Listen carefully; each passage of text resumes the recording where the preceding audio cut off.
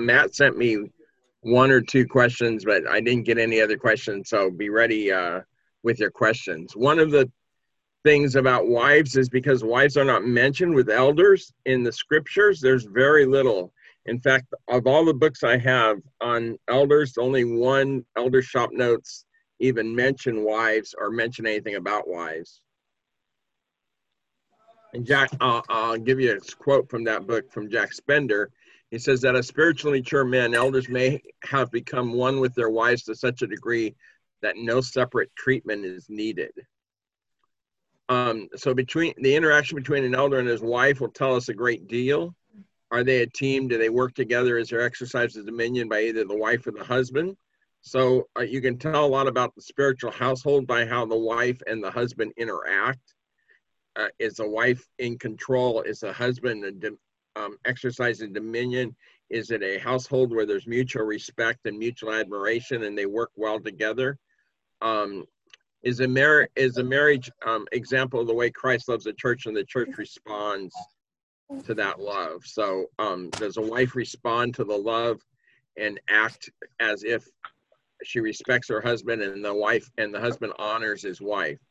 And a lot of times it's little things, and that's why sometimes hospitality is important, because when you go into a house, you can see when you're in a house better how they tend to relax at home. And so you see a better example of how they treat their wives, their children, how their wife treats them, and how their wife interacts. It's important that an open communication between a wife and her husband, the husband listens to the wife and the wife listens to the husband. So I just want to talk about a couple things. Teamwork, particularly in the area of hospitality. Now, the Elder Shop Notes have a book. One of their books is written by Jack Spender's wife, and it's an encouragement for wives of elders. I don't have that book. I've not read that book. When I have started buying books for young elders, I've included that book in the package now, because I think it's important for their wives to have that book and be able to read it. Sorry, hang on a second. My antivirus decided it would open up and act up, so maybe that was taking so long to. All right.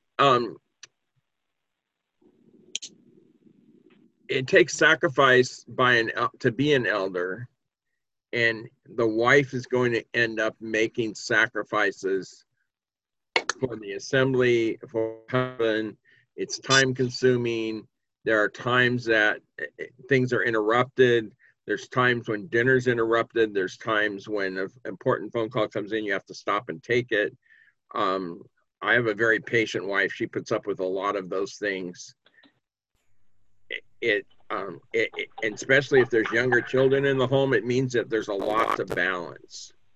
And so a proper wife who works in harmony with their husband is very important. And Jack Spender's comments, he said a proper elder's wife should be a Proverbs 31 woman, a woman who's able to function on her own and doesn't need her husband telling her step by step what to do, because there's going to be times when the husband's not available because of his duties to the church.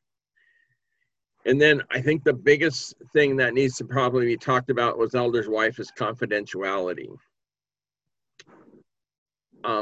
Wives can be a failure of elders in this area. I'm currently counseling a young couple in Dallas, and one of the reasons they wanted to talk to me was because their marriage counseling by an elder in their assembly ended up getting back to the mother of the bride and causing them great embarrassment, because they hadn't said to their mother that they thought they needed help in their marriage. And she's Indian, and Indians are very performance-based culture. And so her mother considered her a failure, that she was struggling in her marriage, and actually wanted counsel.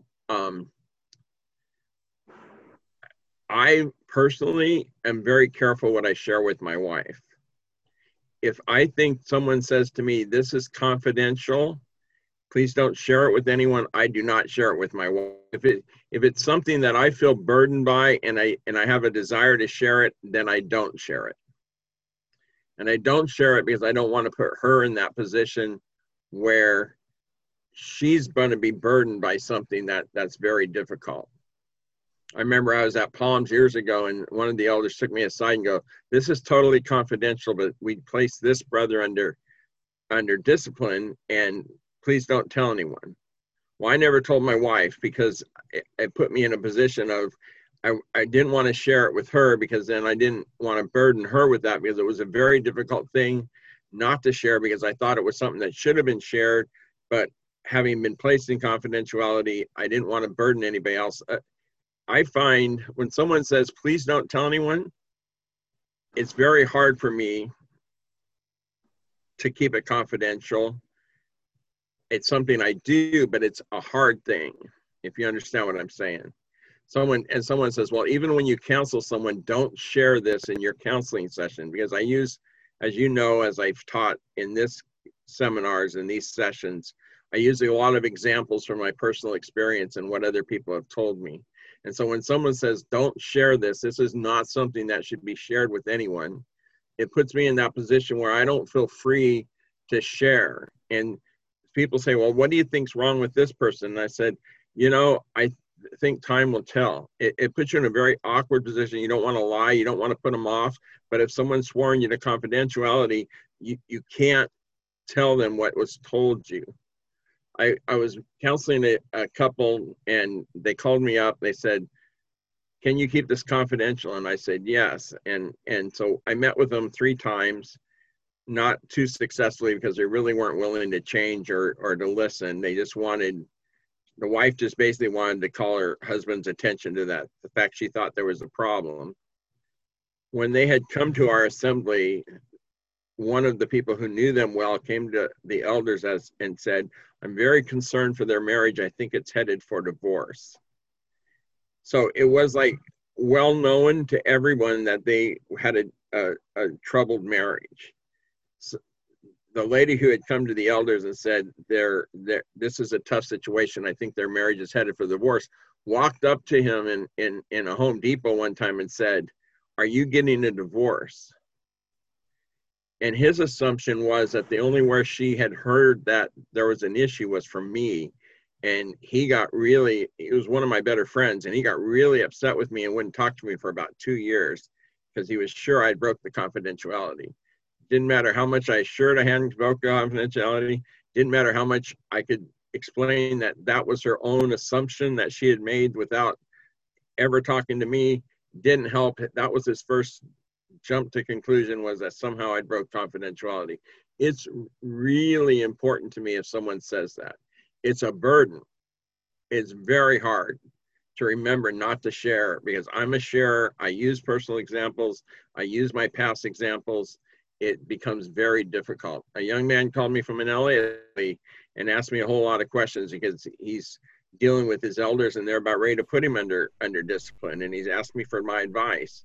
And I had to tell him that he said, "I'll keep this confidence." And he said, "I hope you do. And I wouldn't have called you otherwise." And so it just puts you in a tough position. It's something you then cannot share. And in the couple that accused me of sharing it, I never told my wife. So when they accused me in front of my wife said, "He's never even told me why." I didn't even know he'd counseled you. Why would you think you went around telling other people? I mean, it's just, but I think that's the way I'm protective of my wife, because I don't want to put a burden on her that I find to be a burden. How many of you have been asked to keep a confidence? You find that difficult to keep a confidence when someone shared something important to you? You don't all speak at once, but if you want to say something, unmute yourself and tell me. Tell me I'm the only one who's crazy and thinks that that's true.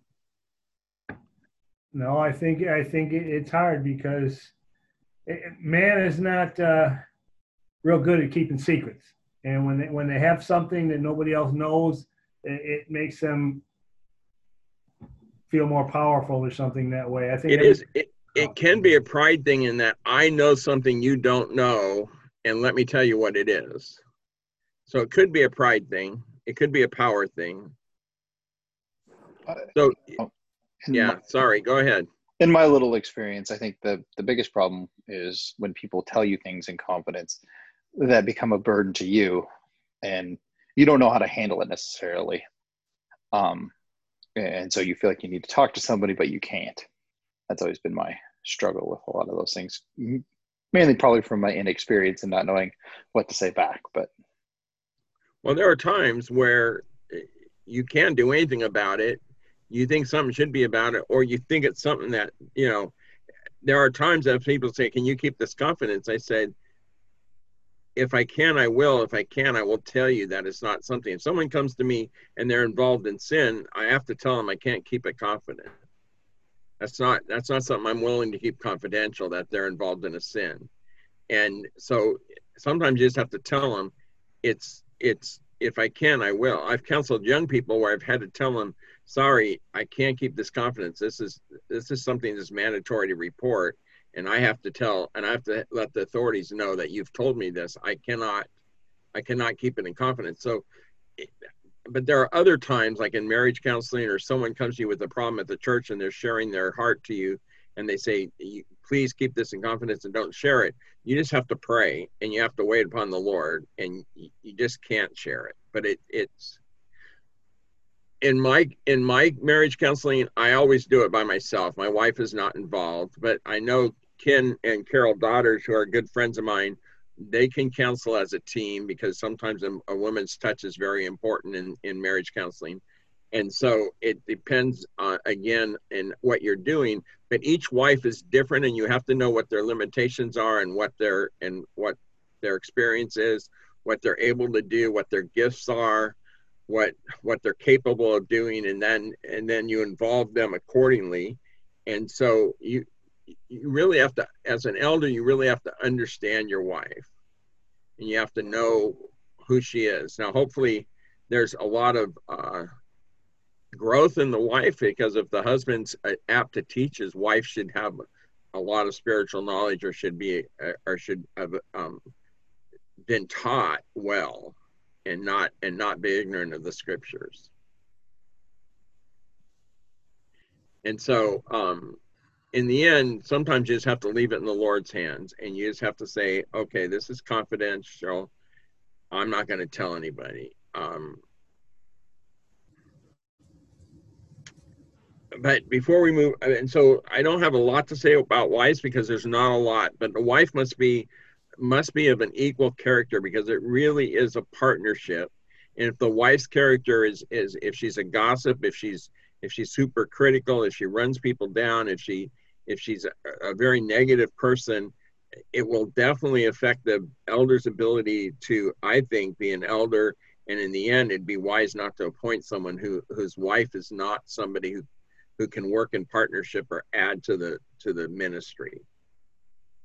So before we move on to the past questions, does anybody have comments about elders' wives, or wives in general for elders? And I know this isn't a lot of in-depth stuff, but I'm just mentioning it to you. Dave Wright had a question. Go ahead, Dave. Okay, Dave Wright. Hey, to what extent, if any, do you think the qualifications for an elder would apply to the elder's wife? Well, I think a lot of it applies. But to what extent? Well, I think she has to be a quality person, because if she's not, so how much of a quality person? I don't think she has to be apt to teach. But if she's a controlling, abusive person, I don't think that elder is going to be able to serve, because I question his ability to teach his own wife, or to cause spiritual maturity in his own household. So basically, the elder needs to rule his own house well. So if his wife is not a spiritual person, then I don't know that he's ruling his own house well. He's not leading his own house well. Does that make sense? Okay, tell me what you think.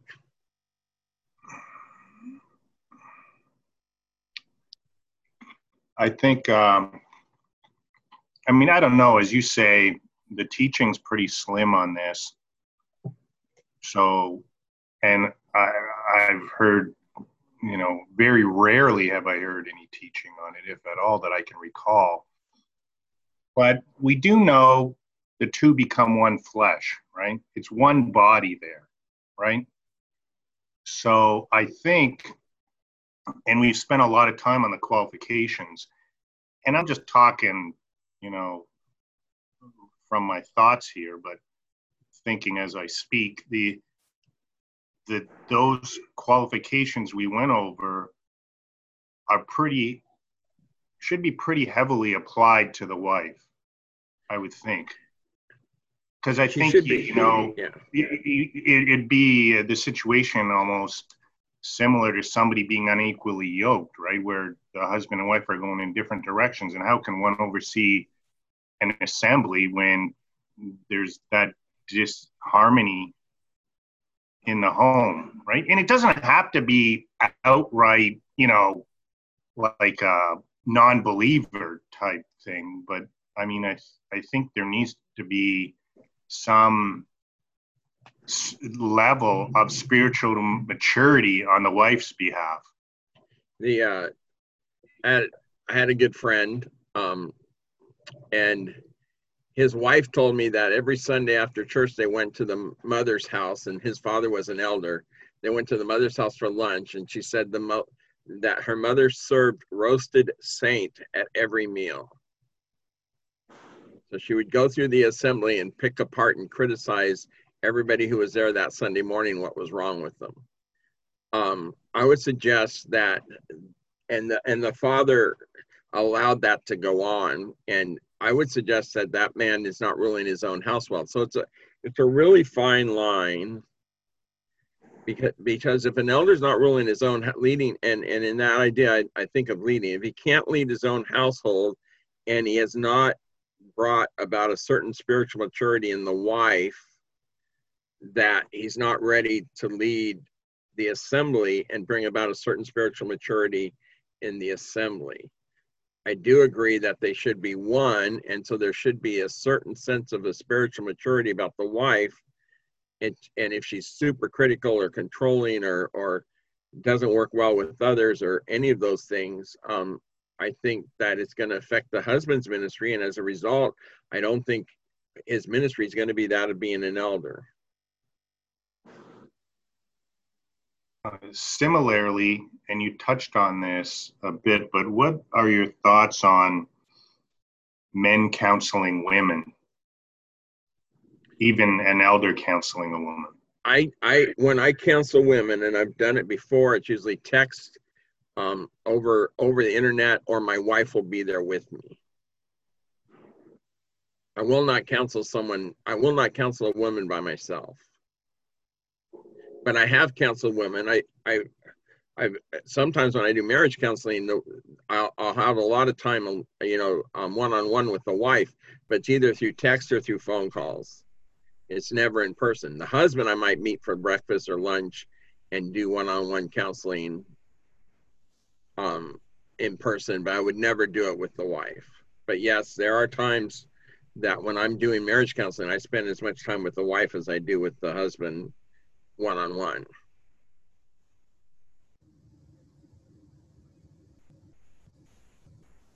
I think David brought up a good, when he first started to has that question, I think he brought up a good point where he says, where the two shall be one flesh.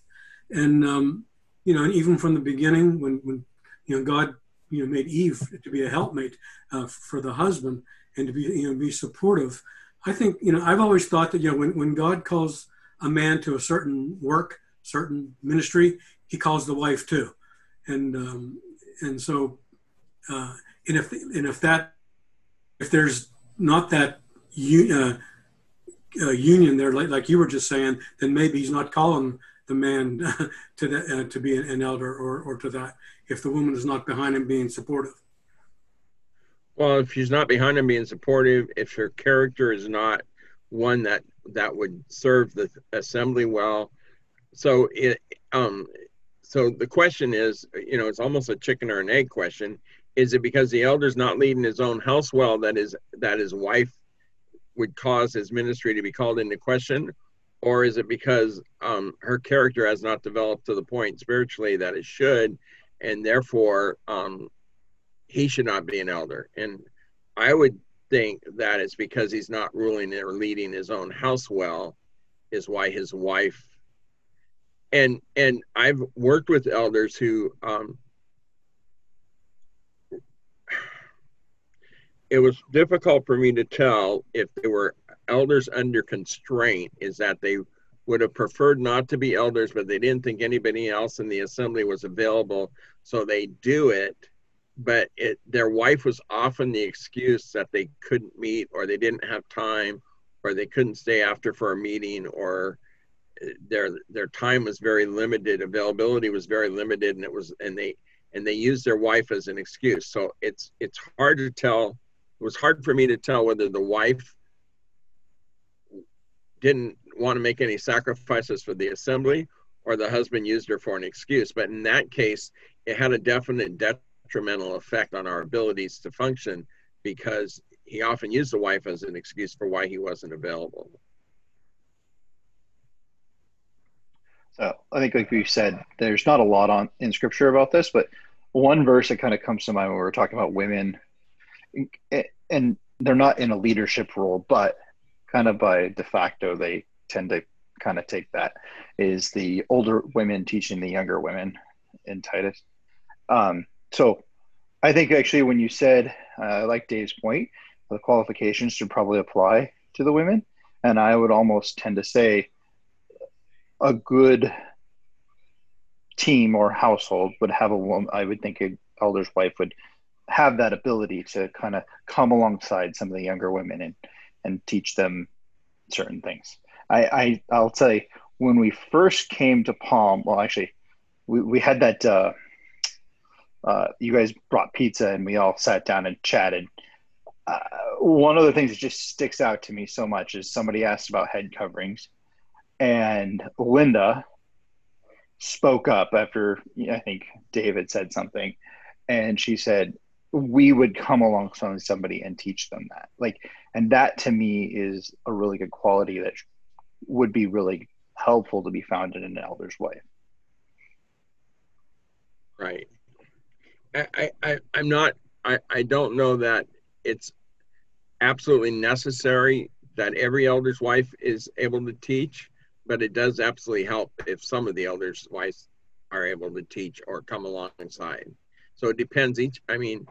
I think people have different gifts, and their gift could be hospitality and mercy, and they're a little bit shy about teaching or sharing. But I think God's usually has provided a good mix in the elder's wives so that they can do that. But if the elder's wife is selfish, detrimental to the ministry,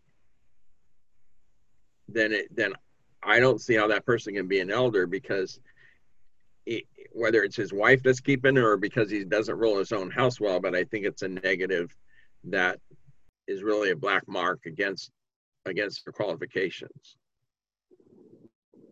Steve? Yes. Yeah, he's sitting there silent. All right, Steve. I'm here. I guess I was thinking of a couple verses out of Proverbs, and they're just kind of general, but 31:11 says, the heart of her husband doth safely trust her, so that he shall have no need of spoil. Just the fact that she's a trustworthy woman, I think, is a remarkable quality. That she's not going to interfere maybe where she shouldn't go.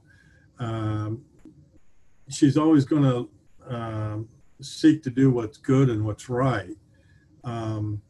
It also says in verse 26, she openeth her mouth with wisdom, and in her tongue is the law of kindness. So those are two very extremely good qualities, to be able to speak with wisdom and show them how to do application and so on, how to work things out. But she does it in a way of kindness. She's not out to destroy somebody, to tear them apart. She has that wisdom to be able to entreat them and get them to do what's right. So in your experience, have you seen an elder's wife be detrimental to the elder's ministry? I think sometimes they can be domineering. They could be, you know, maybe condescending in a way sometimes of their own husband. And I don't think that's a good thing. That's not anything that encourages the husband and helps him to be a leader. Is that help the husband set an example for the rest of the assembly when that's happening in his own home?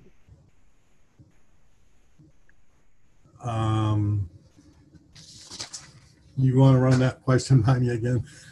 So once again, it comes back to how much of the responsibility does the husband who's an elder, bear when his wife is condescending to him, not kind at times? I think he should confront her about it, and they should pray about that and work that out together. And if she doesn't have that spirit of changing, then maybe he shouldn't be an elder. I don't know. Yeah, and if it occurs before he's appointed, then it might be true that he shouldn't be appointed. Right. Okay. I fear that the wife of an elder must be a helpmate, and if she's any type of a detriment, then he might not be the person you want to be an elder. Right. Is that as nice as I can put it? Yeah, that's pretty good. All right. Any other questions about wives? All right. So let's move on to the questions that I was mailed. So here's the question I was mailed. I was especially wondering about what you ask about a repentant couple being put out of the assembly when there's already obvious repentance. Also, well, let's start there. Especially wondering what you ask about a repentant cousin. So, in some of my experiences, I had a friend who was an elder, and his daughter was going to get married, and like 3 months before she got married, or 4 months before she got married, she came to them and admitted that they had failed and that she was pregnant, and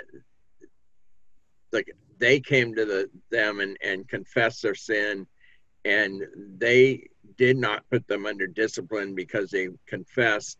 They felt they were repentant, and they felt that they did announce it to the assembly.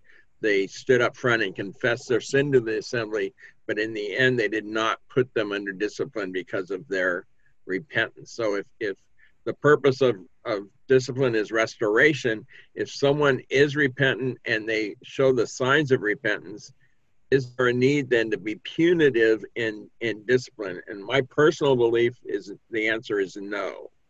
Your miles may vary and you might have a different idea than that, but ultimately it's confession. So I don't think, and especially studying David, and David is a good example of repentance and what it looks like.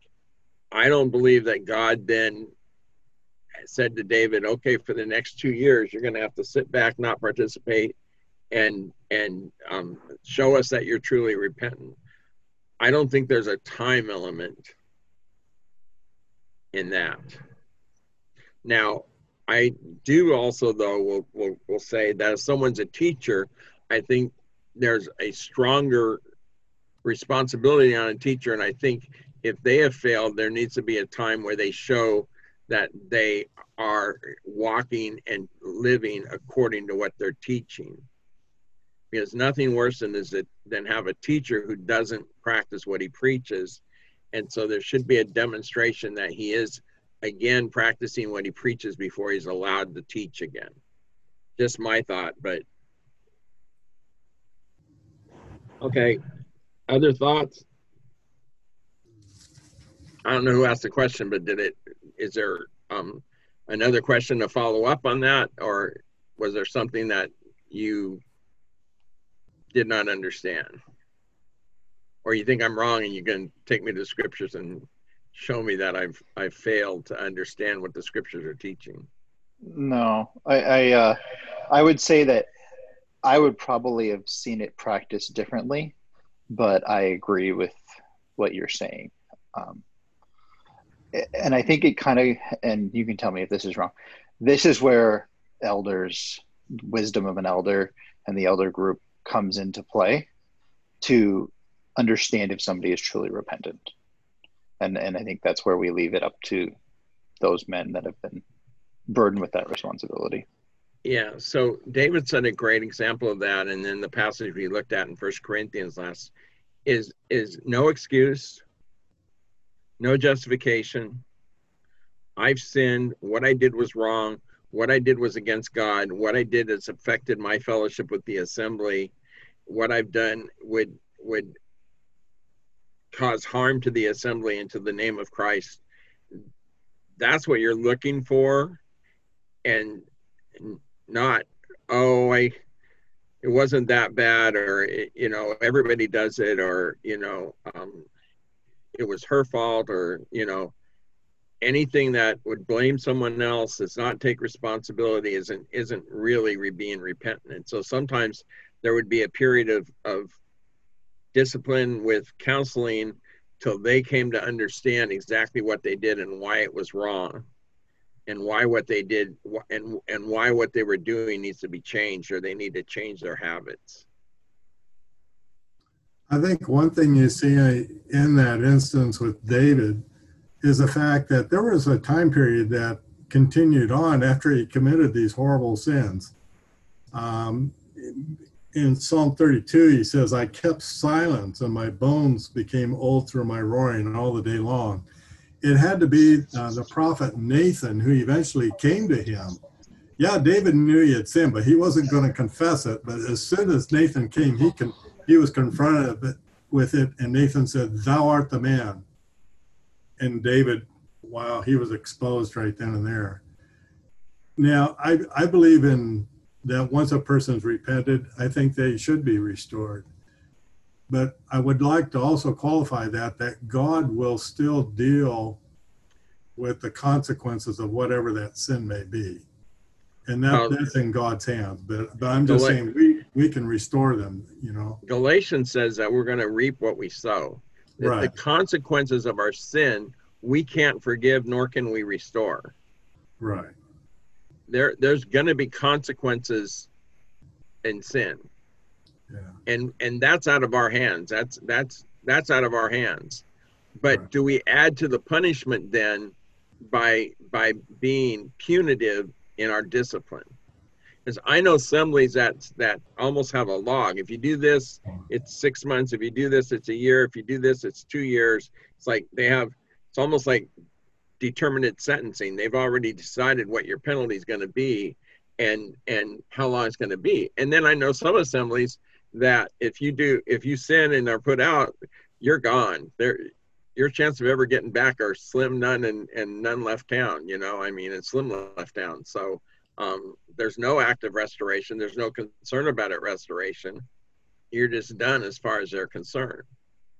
Yeah. No, I agree with you. I agree that there is restoration, and that's very much needed. And but I'm just saying that, like you said earlier, that God, and we shouldn't add to whatever God's going to do. I mean, whatever's going to happen is going to happen. Yeah, when I was young, and back when I was young, there was people who were disciplined for sexual sin. There was never any restoration or attempt to restore or counseling to go along with that. And that always bothered me. And I see it today also. I see it today also. And I see, so when I go somewhere and ask about someone and they say they're not here, they're under discipline, then I'll say, well, has someone tried to restore them? But part of restoration is that they understand that what they did is wrong. I've had some people just deny that what they did is wrong, and it's very hard to bring about restoration, and they usually flee and don't want to talk and don't want to get involved, and they've already made a decision that they feel justified in their sin, and they're just going to go somewhere else that will accept them for who they are, sort of idea. Yeah, I do know of a case very close to my heart. A brother was married, and he was involved in sexual sin, and he was confronted about it.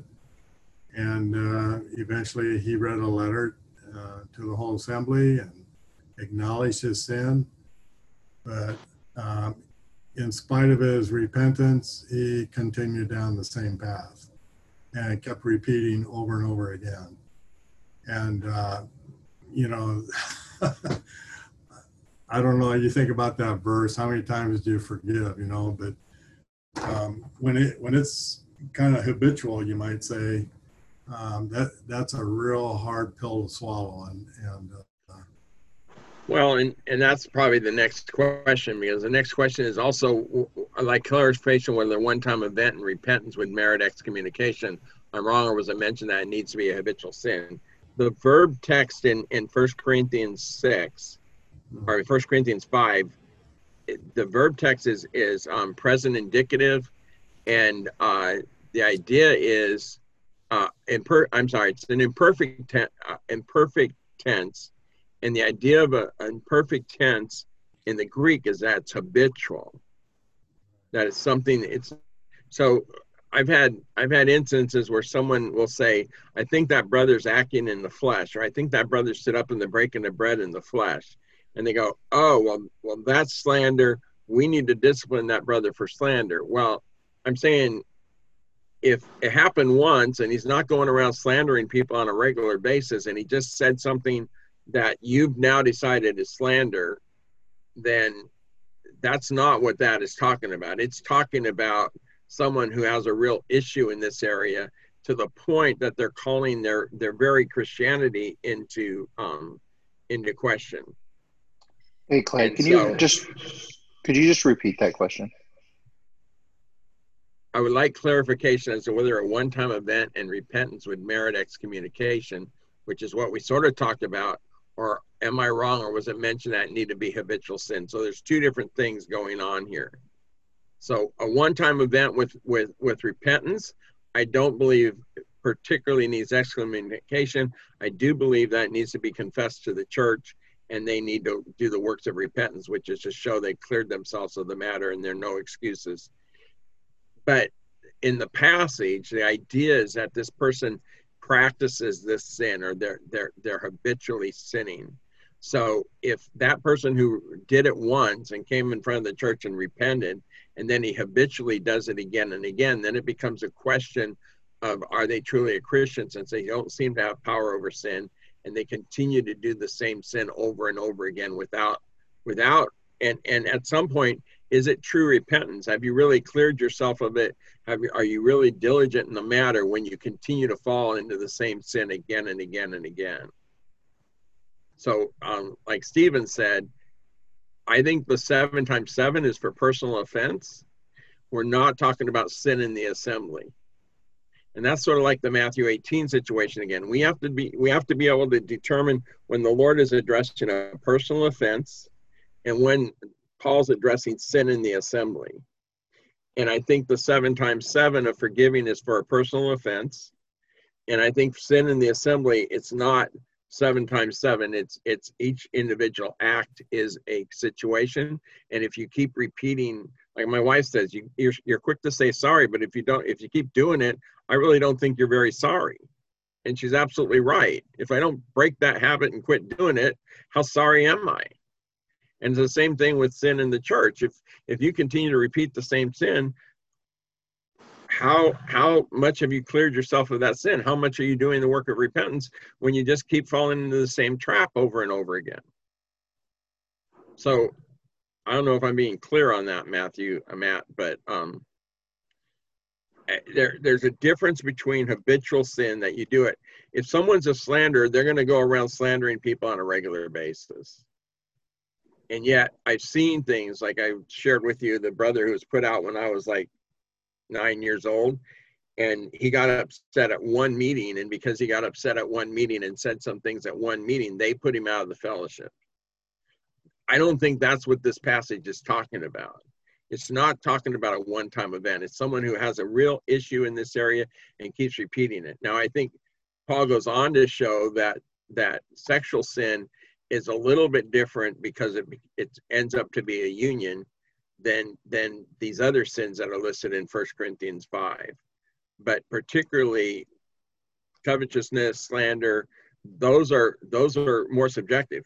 And then the other thing is, there are many sins which are bad and deadly. Diotrephes is a sin that the Lord caused evil, and yet I've never seen anybody disciplined for being a Diotrephes. Peter has a group of sins that it's murder. There's 3 sins. One of the sins is slander, and he groups slander in with murder. Now, in my mind, in my way of thinking, I would not group murder in with slander. You understand what I'm saying? But Peter tells us it is. And so we'd be quick to discipline on murder, but we're pretty slow at disciplining. We're pretty slow at disciplining on other sins. And I think that's a huge, and that's why I try to spend time going over the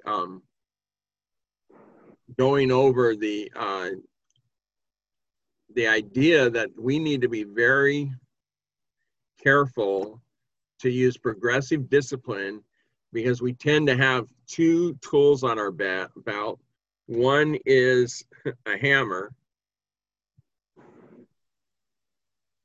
You understand what I'm saying? One's a hammer, and we have no other tool. All we have is a hammer. We have no tools for adjusting, no tools for anything else, just a hammer. It's like you finally get to the point where we can't handle it anymore. We think you finally crossed the line, and we just hit you with excommunication. And that's, truthfully, in my experience, that's how most assemblies handle it. The brother's an irritant, but they're afraid of confrontation. They don't sit down with the brother. They don't confront him when he's out of line. They don't warn him. They just finally get fed up with him and they excommunicate. He crosses the line and they excommunicate him. That's my concern, is that we use excommunication as a hammer. We don't practice real discipline. We just use it as a hammer. That's what I'm trying. I think that's what I'm trying to say. So, Hey, Clay. Yes. Could you shed some light on Romans 16, verses 17 and 18? All right. Hang on. Let me go there. It has to do with those that cause division. Yeah, we talked a little bit about that last week. I'm sorry, I missed it last week. No, we talked a little bit about that last week. So now I beseech you, brethren, which cause division and offenses contrary to the doctrine that you have learned, and avoid them. And I think in once again, discipline is progressive. You warn them, you avoid them, you don't let them teach, you let them know that their teaching's causing division. I used a bad example last week because I mentioned Calvinism, and that was a bad example. But say we're talking about something else, and that's their pet peeve doctrine, and they're not going to let it go, and they go around from house to house and individually trying to convince people of that doctrine and that they're right, and that people have to get in line with that doctrine with them, and those people need to be marked. And then the assembly needs to know that they need to avoid that person and not follow that teaching. And that person you would want to take a platform, and that person, if they teach something that's wrong, needs to be corrected publicly once you've warned him and told him that teaching is not going to be allowed, or it's not conducive to the fellowship.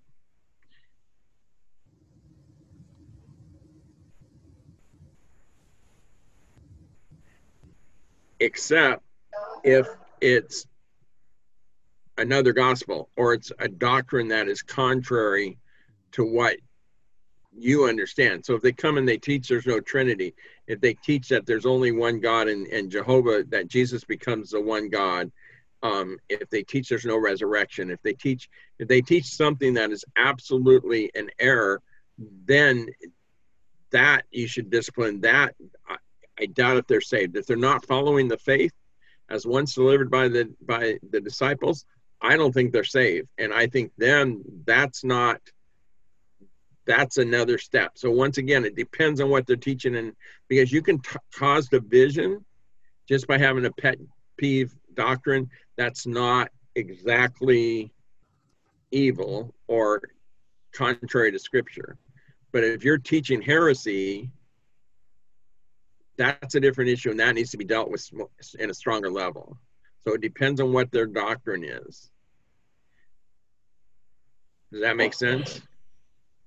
Yeah. I've listened to John MacArthur a few times, and it's been in the past. And one day I was going down the highway and I turned it on, and there he was speaking. And man, he is so strong on lordship salvation. You almost think you got to work your way to get to heaven. I was just like, wow, I don't know how to deal with something like that. And I had a good friend. The fires in California are right by his house right now, and he's within miles of Master College and MacArthur's church, and most of the pastors in that area are graduates of Masters or have come out of the Master's program. And he went to one, and that pastor found a way to work lordship salvation into every single passage that he taught, and he taught that doctrine out of every passage that he taught. And you know what? That causes division. And if someone was to come with a lordship salvation doctrine, that causes division, in my opinion. And I would be more than willing to say, brother, you and I can discuss it all day long, but it's not something you're going to teach. And if you try to get other people to agree with you here, then we're going to have a problem, because you're going to be you're causing division. And the scriptures tell us if you cause division, we need to mark you and avoid you. Hey, Clay. Sorry, go ahead. No, go ahead, Steve. Finish. I was just going to ask one other question. Have you come across, among the East Indian culture where they think that baptism is required in order to go to heaven? Or I have not, but I've run into that. Salvation? I've run into that in jails. Baptismal regeneration is what we call it, that you have to be baptized to be regenerated. I've run into that in jails and with cults, but I've not run into that in the assemblies. Okay. My wife had a young girl in her Sunday school class, and my wife was talking about salvation and trusting Christ as your Savior and repenting of sin and so on. And she says, oh, and you got to be baptized too. And my wife had to correct her. And that So could just be, that's coming from the home or what? She might have just been confused. Maybe. I think she's probably about maybe 10, somewhere Yeah, around. so she might have just been confused Maybe. that people have told her if you're saved, you get baptized, and maybe she just thought that was part of it. Okay. Matt. My dad had a question. His hand's raised. Okay. Go ahead. Mr. DeFries. Hey, good evening. Question, Clay. How do you feel about the testimony of the assembly to the outside neighborhood community playing a role in whether a person should be put away from the assembly? Is there times when that might be called for?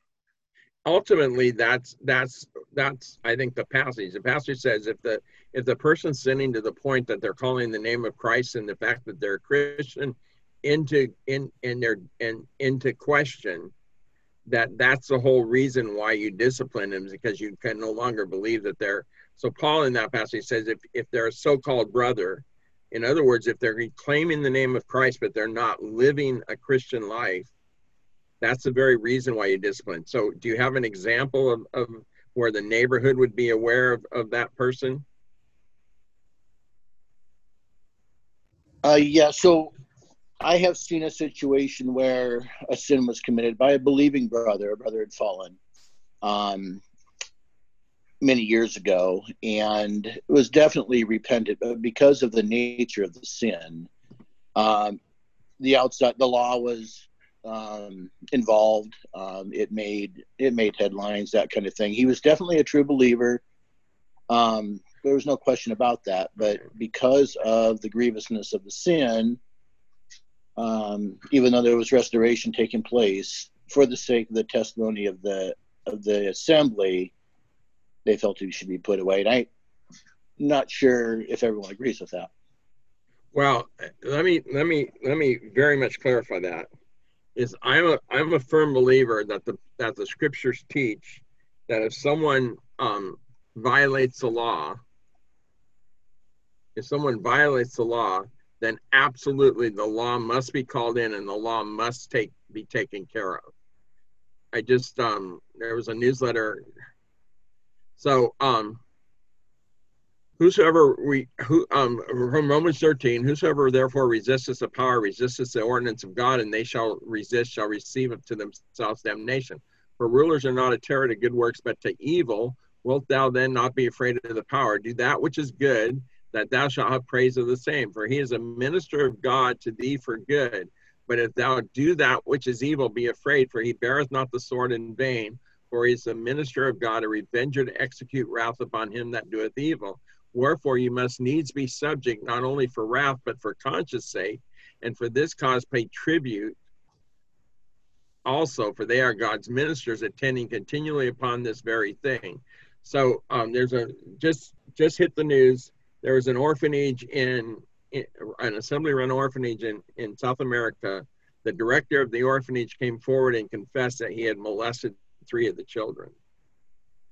In that case, you can forgive him as much as you want. He can be truly repentant as much as you want, but he should go to jail, and he should be jailed for that. And the assembly should not try to prevent that or get in the way of that. Now, and unfortunately, I've seen people write letters of recommendation and everything like that. I'm a firm believer that if you sin, if you break the law and are going to be arrested, that the assembly needs to stand to one side and say, we love you, brother, we forgive you, brother, but you have a penalty to serve because this sin is atrocious. We had a situation when I was a young man. We had it was right during the Vietnamese refugee, and we had a lot of them in San Diego, and we had a young man come back from back east, and he was helping in that program, and 2 of the girls accused him of molesting them. And the elders talked to him, and they put him on a plane and sent him home for his elders to deal with back home. And there are a number of us who were very frustrated and very upset because we believe the authorities should have been called, and he should have been turned over to the authorities and let the authorities punish him properly. That it's not just the assembly then involved, it's a law that has been broken. And in the end, now with everything we know about the Catholic Church, that was basically how the Catholic Church handled it. The person would get caught, they'd confess, and they'd just ship them off to a new location where they would repeat the sin all over again. So it depends on, I guess my answer is it depends on the sin. If it's a breaking of the law where everyone in the community knows that this person's broke the law, then they should serve the full penalty of the law. Even if they've confessed, even if they've forgiven, they're excommunicated basically because they're in jail. But basically, when they get out of jail, then you can talk to them and try to rehabilitate them. But I'm a firm believer. If you cross the line, I do a lot of youth work, and if you cross the line in that area, you should go to jail. If you do something that's wrong, I mean, our moral codes are pretty loose in this country. If we have jail terms for breaking that, believe me, you've really crossed the line, in my opinion. That's just my opinion. As you know, I have strong ones. And passionate ones too, by the way. There's some things I'm passionate about. And sexually violating other people, I'm very passionate about that.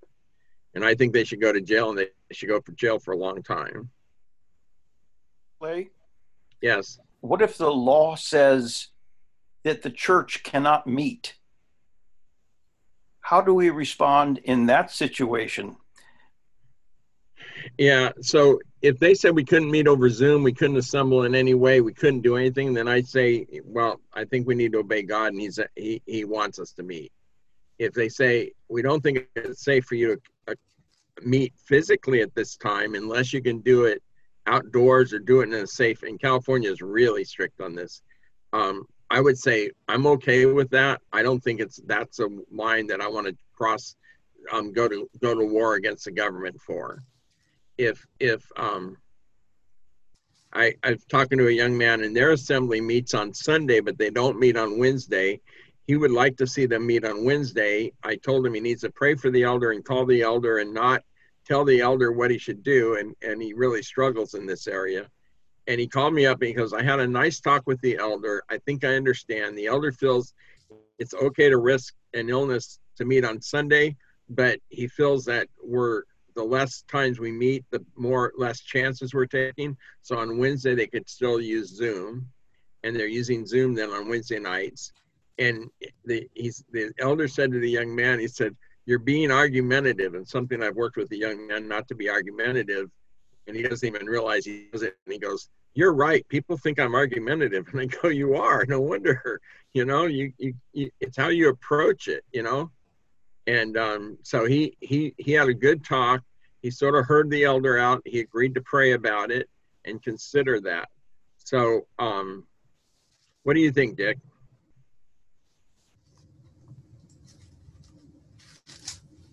That's a toughie. When I was a kid, I was in my undergraduate work, I was an Oriental Studies major.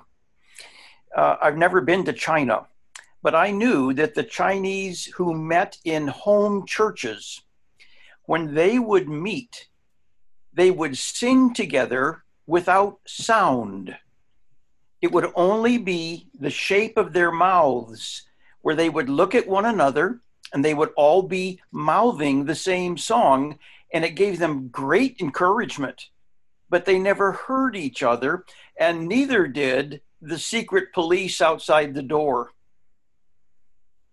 Yeah, I had friends who were missionaries in China, and they said it is so oppressive. They've got cameras in every apartment. They're seeing who come, and as missionaries, they knew that anybody who came to their house and visited them was being tracked. Anywhere they went, they were being tracked. So they had to be very careful that they never went to a house church, because as foreigners, if they had gone to a house church, that house church would have been closed down the next day. So they couldn't go to a house church because they were at risk. And so the expatriates, the people who aren't Chinese, they can meet openly in church, and they don't bother them at all. It's the Chinese they won't let meet, but they could never assemble themselves with Chinese brethren, because that would have been closed down the next day by the secret police. So it's extremely impressive, and yet they risk their life to meet. I think there's Christians who are risking their life on a daily basis in Iran and Iraq and Arabic countries, and yet we see people coming to Christ on a regular basis and paying for it with their life. So we're not to that point yet, and it's a fine line, but I actually appreciate the fact that we're living now in 1917 when the Spanish flu hit. We're still having quite a bit of fellowship and quite a bit of being able to assemble, in my opinion, because of we live in. If we didn't have this, then yes, I would probably say yes, we should assemble, and we have no options. I think we have options, and I think we're wise to explore those before we say we have to put 3,000 people in an auditorium all singing and rejoicing, and we'll see if the other shoe drops. We'll see if the Lord protects them. We were studying Kings and Elijah, and I was thinking, as Elijah put water upon water upon water and filled the trench, and I'm going, is that what we're doing when we're not meeting? Or is that what MacArthur's doing when he's meeting? He's declaring that he serves the living God and the living God. And so is there a fine line between where we're tempting the Lord God by our actions and when we're proving our faith by our actions? And that's a really fine line, and I think that's pretty personal. And I think you have to make that decision from your own personal convictions. I would see it. I was reading Elijah, and I go, I think in my mind, I would be tempting God just by showing off by how much water I could put in here, and I still expect him to burn this sacrifice up. Well, obviously, the Lord did it, so it wasn't from wrong motives on his part. And then it's tough to know. I mean, I can only judge my own motives, and my own motives might have an alternative reason if I was to meet. Might be a rebellion against the government. It might be pride. It might be tempting the Lord. I don't know. And I'd have to really search my heart to know that my motives are right before I insist on a meeting. And then I don't know that I can insist on anyone else doing it. So we're kind of getting short on time, but I have a couple of questions for you. Okay. Last week you were talking about discipline, and could you just kind of clarify exactly how you see it should be carried out? Because it was very, I mean, I can understand where you're coming from, but in practicality, I didn't understand it. Well, how it would actually work. I think the elders usually end up being involved because someone comes to them with a confession, like what happened with me at the assembly that Ken Daughters is at. We met with the individuals, and then when time for action to take place, we got the men who were spiritual together to talk about it. The men who were spiritual did not agree on the action to take at that point. And they waited 5 years before they finally before all of them were in agreement that the action should be taken. I think too many times elders act unilaterally. And sometimes the situation with the young man I'm dealing with right now, the elders, it's been 18 months they've been dealing with this issue, and they are struggling to come with an agreement among the three of them. I think they finally came to an agreement, which is why he called me. But they're not going to take it to the church. In fact, they're still keeping it secret from the church. And I don't believe that's right. And I believe at some point, the spiritual people of the church, and those who, attend on a regular basis, those who, and sometimes people do it at the end of a breaking of bread. I don't agree with that. I think it should be a separate meeting called for that very purpose, to show the seriousness of it, to show that we're going to pray and mourn over it. We're going to ask the Lord to give us direction, and then we're going to present the facts and have the people decide. I think it ruins, if you jam it in after Sunday morning and someone stands up and reads a letter that you're excommunicating someone, I think it's a terrible way to handle it. I think it should be something the assembly agrees to, because I think in that passage in 1 Corinthians 5, it's the whole assembly comes together to make the decision.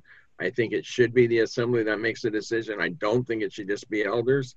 I think there's a chance that the elders might be right, but if it's a right decision, I think the assembly will see it as the right decision. Once again, do elders exercise dominion, or do they lead? If they should lead in discipline, and they should be able to demonstrate why this is the right decision. And when people come to agreement that it's the right decision, that's when they should act. And if they can't hardly convince themselves it's the right decision, and one of the elders just sort of caves in because he doesn't want, he just finally gives up the fight, or just says, okay, let's just do it, then that's where the issues become.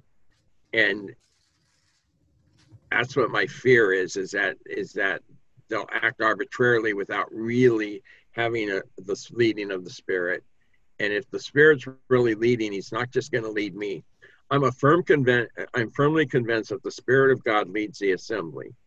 I think we give that a lot of lip service. I don't see us practice it very often.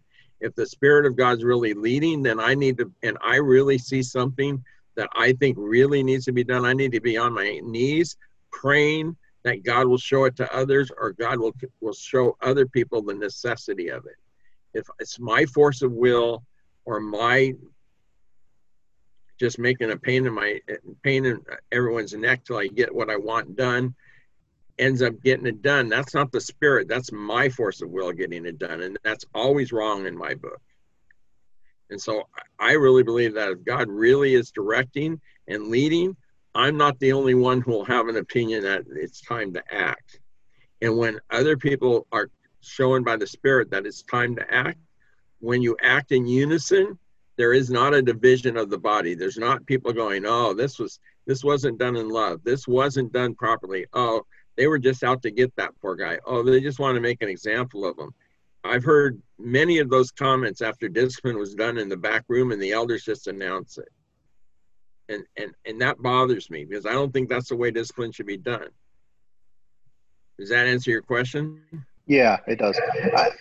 Last week I was having a bit of a hard time getting exactly how you were saying it, but that makes a lot more sense. Thank you. I got two more. I'm sorry. Okay. You also brought up, Dave Wright asked about confidentiality and discipline, and you said no. Is that kind of the stance?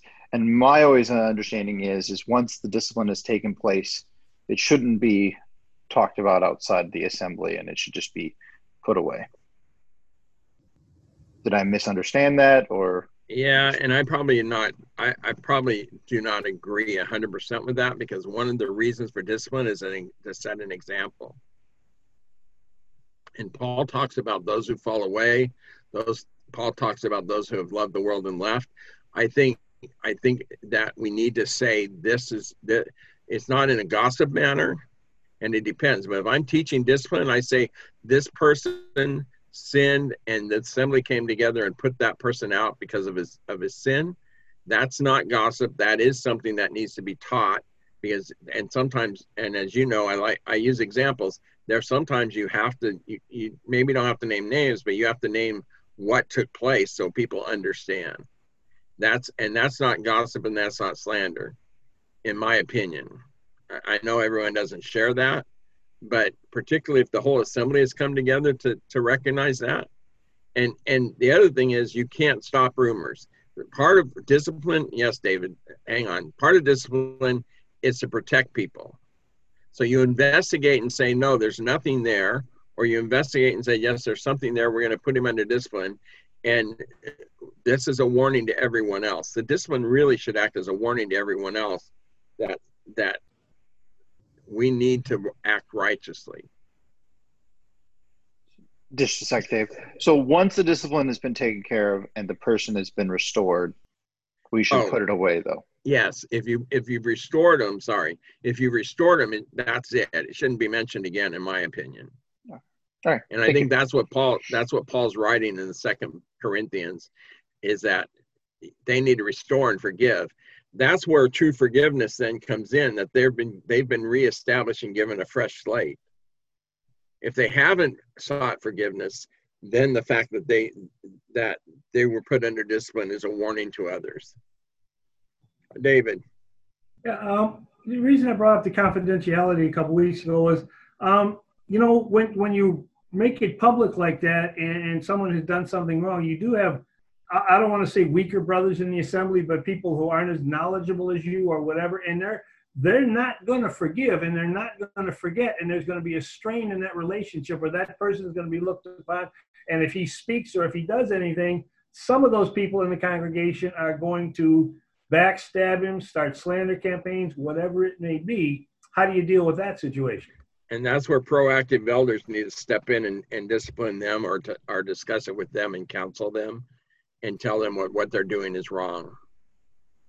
So the problem is that the assembly should come together to discipline. The assembly needs to come together for forgiveness. And and Ephesians 4 tells us that we're to forgive as Christ forgave us. And if someone's not forgiving, if someone's harboring ill will against a brother who has confessed and been restored, that's something that needs to be dealt with in a proper manner, because this is what bothers me, is like, we're more than willing to discipline for the sin of fornication, but for the sin of backstabbing, slander, having unforgiving hearts, causing division, again, dividing the assembly against another brother, we just sort of look the other way, and we don't want to deal with that. That's like, and so one of the things that is good to talk about is that an elder has a complete toolbox or a complete tool belt, and there's wrenches to adjust, and there's screwdrivers to address, and there's different tools that you can use to make minor adjustments it's not the only thing you have on your tool belt is a hammer. And many elders act like the only tool they have is a hammer, and they let something get to the point where you have to hammer it to death in order to correct it. And that's not right. They're passive. They allow things to go way too long. They're not aware of who the sheep are. They're not aware of the issues among the sheep. You know, that book on the shepherd looks at the 23rd Psalms is a good book in that way, because he talks about different things that that happen with the sheep, like getting ticks and different things like that a shepherd has to really know his sheep and be watching them closely, so that when those type of things come up, he can deal with them. And that's one of the great errors in the assembly today, I believe, is that minor things are not dealt with when they come up. Minor things are not dealt with when they come up. And as a result, they become major things, and then you have to use a hammer to fix them.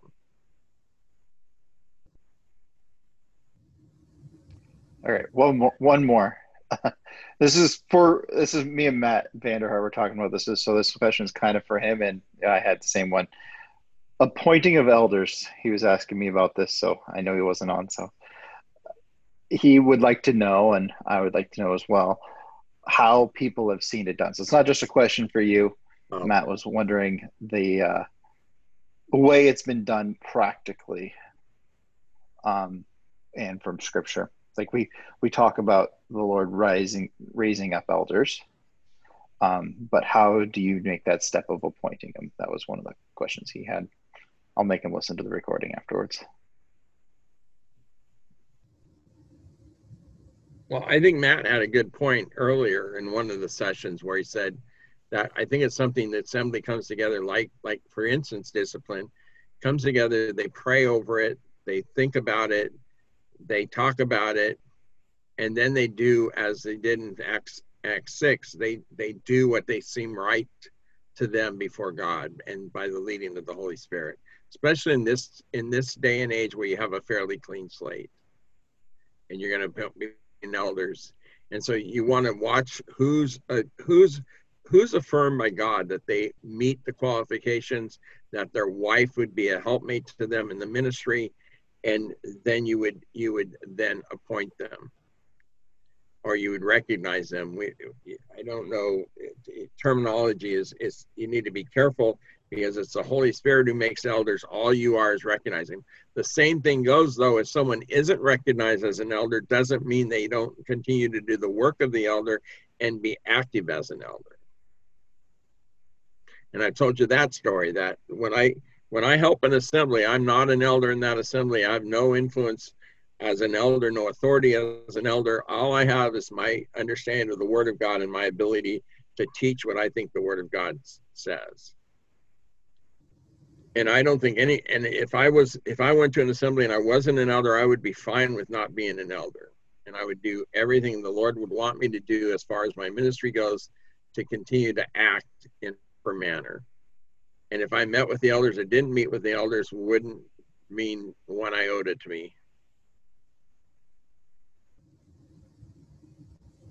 So it's not easy, but at some point in time, it would be important to sit down and call a special meeting, get together, pray, consider. Could very well be that some names are going to be put forward there, and people are going to say, yes, I would be in agreement with that name. I would be in agreement with that name. I would be in agreement with that name. And there might be a name put forward and someone says, I have reservations about that name. And in that case, it would say, okay, then we'll move on to someone else. And you know, at that point, it's not, well, why not? And I think he'd be the best choice. And that's where arguments come in. And it's not that one single person can blackball, but if the spirit of the meeting is right, you're not going to say I have reservations about that person unless you have severe reservations about that person. And you're not going to say, yes, I agree with that person, unless you wouldn't even put their name forward unless you really trust that there's someone who you really believe meets the qualifications going to serve. That's why these classes or these sessions or seminars are really important, so everybody's on the same page as to what it is it takes to be an elder.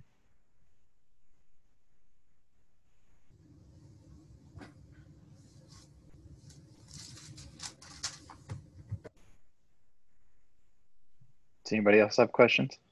I asked a bunch now.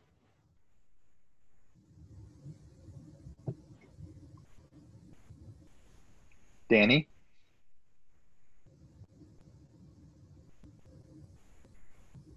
No, I don't think I do. I know that the ones you just mentioned, the questions you just asked, I have been thinking about some of those. So about some of that. But yeah, choosing the right, making sure that when the people that are doing the work are recognized, making sure that we definitely make the right decision and pray about it before it actually happens. So if you believe the Lord's burdened you to be an elder, you should be doing the work right now. Right.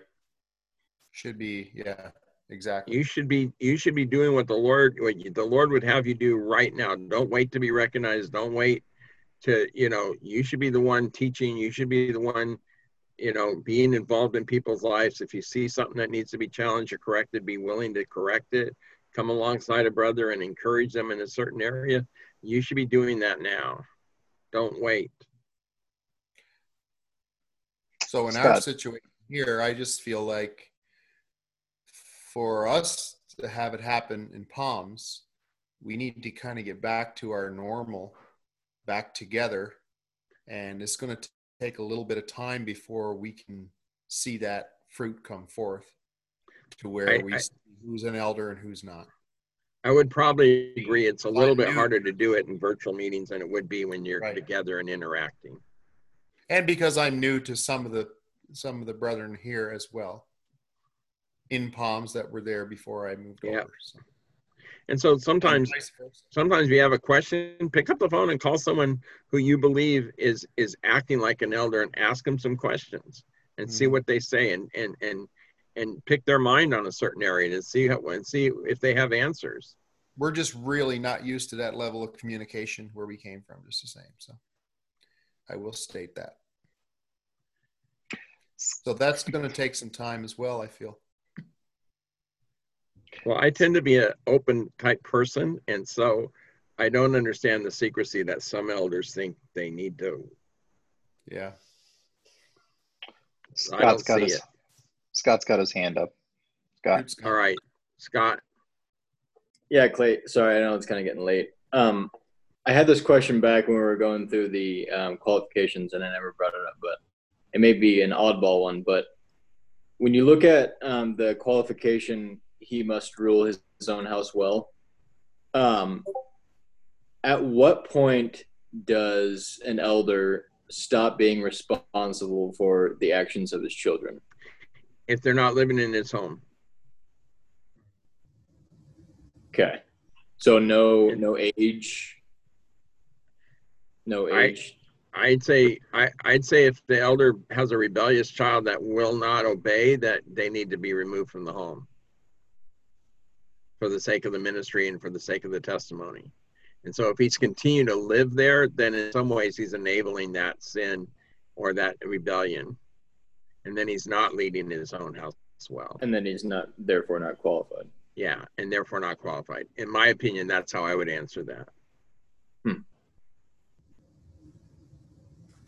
you mind if I ask a question about maybe our situation right now with coronavirus? Yeah. I was reading in Ezra and I thought, boy, this is interesting because I thought this passage just kind of fits our situation. You had the enemies of the Jews who wrote a letter to the king and said, hey, these guys are a bunch of rebels. You shouldn't let them build the temple and so on in the city of Jerusalem. And you need to write a letter and tell them to stop going to work on the temple. So at the end of Ezra 4, it says, now when the copy of King Artaxerxes' letter was read before Rehum and Shimshai the scribe and their companions, they went up in haste to Jerusalem unto the Jews and made them cease by force and power. I almost feel that way by our governmental officials. He says, then ceased the work of the house of that which is at Jerusalem. So it ceased until the second year of the reign of Darius, king of Persia. Right after that, in chapter 5, you have prophets that rise up. and they spoke about, let's see, who were in Judah and Jerusalem, and the name of the Lord, our God of Israel, even unto them. Then rose up Zerubbabel, the son of Shealtiel, and so on, and they gave themselves to the work. And it says, and at the same time came to them, these people, and they said, okay, who told you to do this? And notice that in verse 5 it says, but the Jews, or let's see, but the eye of their God was upon the elders of the Jews, that they could not cause them to cease, till the matter came to Darius, and so on. So anyhow, here was an edict given by a king who said, I want to cease to work until something is discovered. But then you had the prophets that rose up, and the people had a mind to work. He said, hey, we couldn't stop them from wanting to work, in Ezra 5:5. And the elders supported that. And they said, okay, we're going to send a letter to the king, because they already had the authority of King Cyrus. Yeah, in that case, in any way to kind of what we're going through today. Well, in that case, they had a decree. They had a decree from the king to build the temple. Right. So they had the politics actually on their side. Right. And we don't have that here. It's the opposite. We have ungodly politics. God hasn't turned the way of the king towards to favor us, and so I think we need to be careful. You do have the Second Amendment. You have the freedom of speech. Yeah, and so you could, and he very well could end up taking it to court. Well, I wonder how I've heard that there's some pastors or whatever out in California who are being arrested because they're assembling together as a church. Well, they've threatened to arrest John MacArthur now, as you know. Yeah, right. I knew that. And so that would be the risk, is that if you're defying the government, then they could arrest you, and then it would go to the courts, and then you'd find out who was right, because ultimately it would go all the way to the Supreme Court, and they would rule. And if they weren't allowing us to meet, if we couldn't meet virtually, I would think that would have to be the route we take. Yeah. Okay. I just think as long as we meet virtually, we're still meeting. Okay. I might be singular in that opinion, but that's my opinion. And I wouldn't force it on anyone else.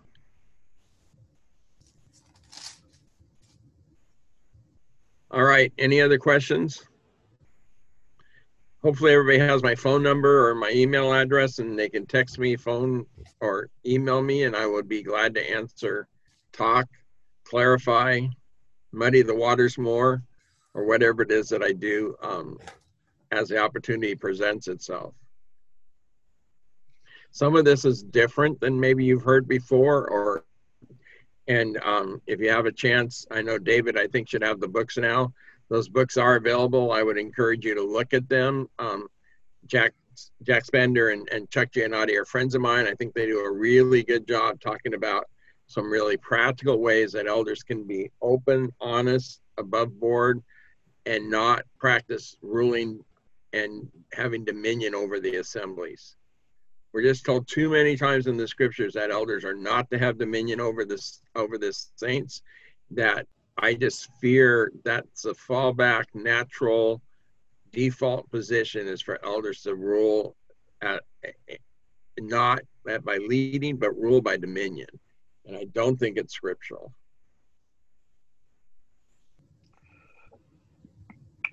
Should we go ahead and close? We are way over time, but that's okay. Yes. Dave Welsher, do you mind closing a prayer for us?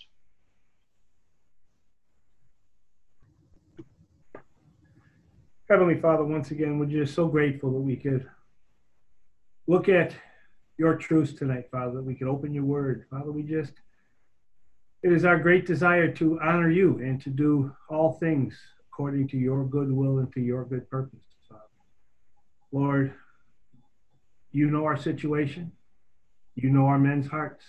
We just ask that you will reveal them for what they truly are.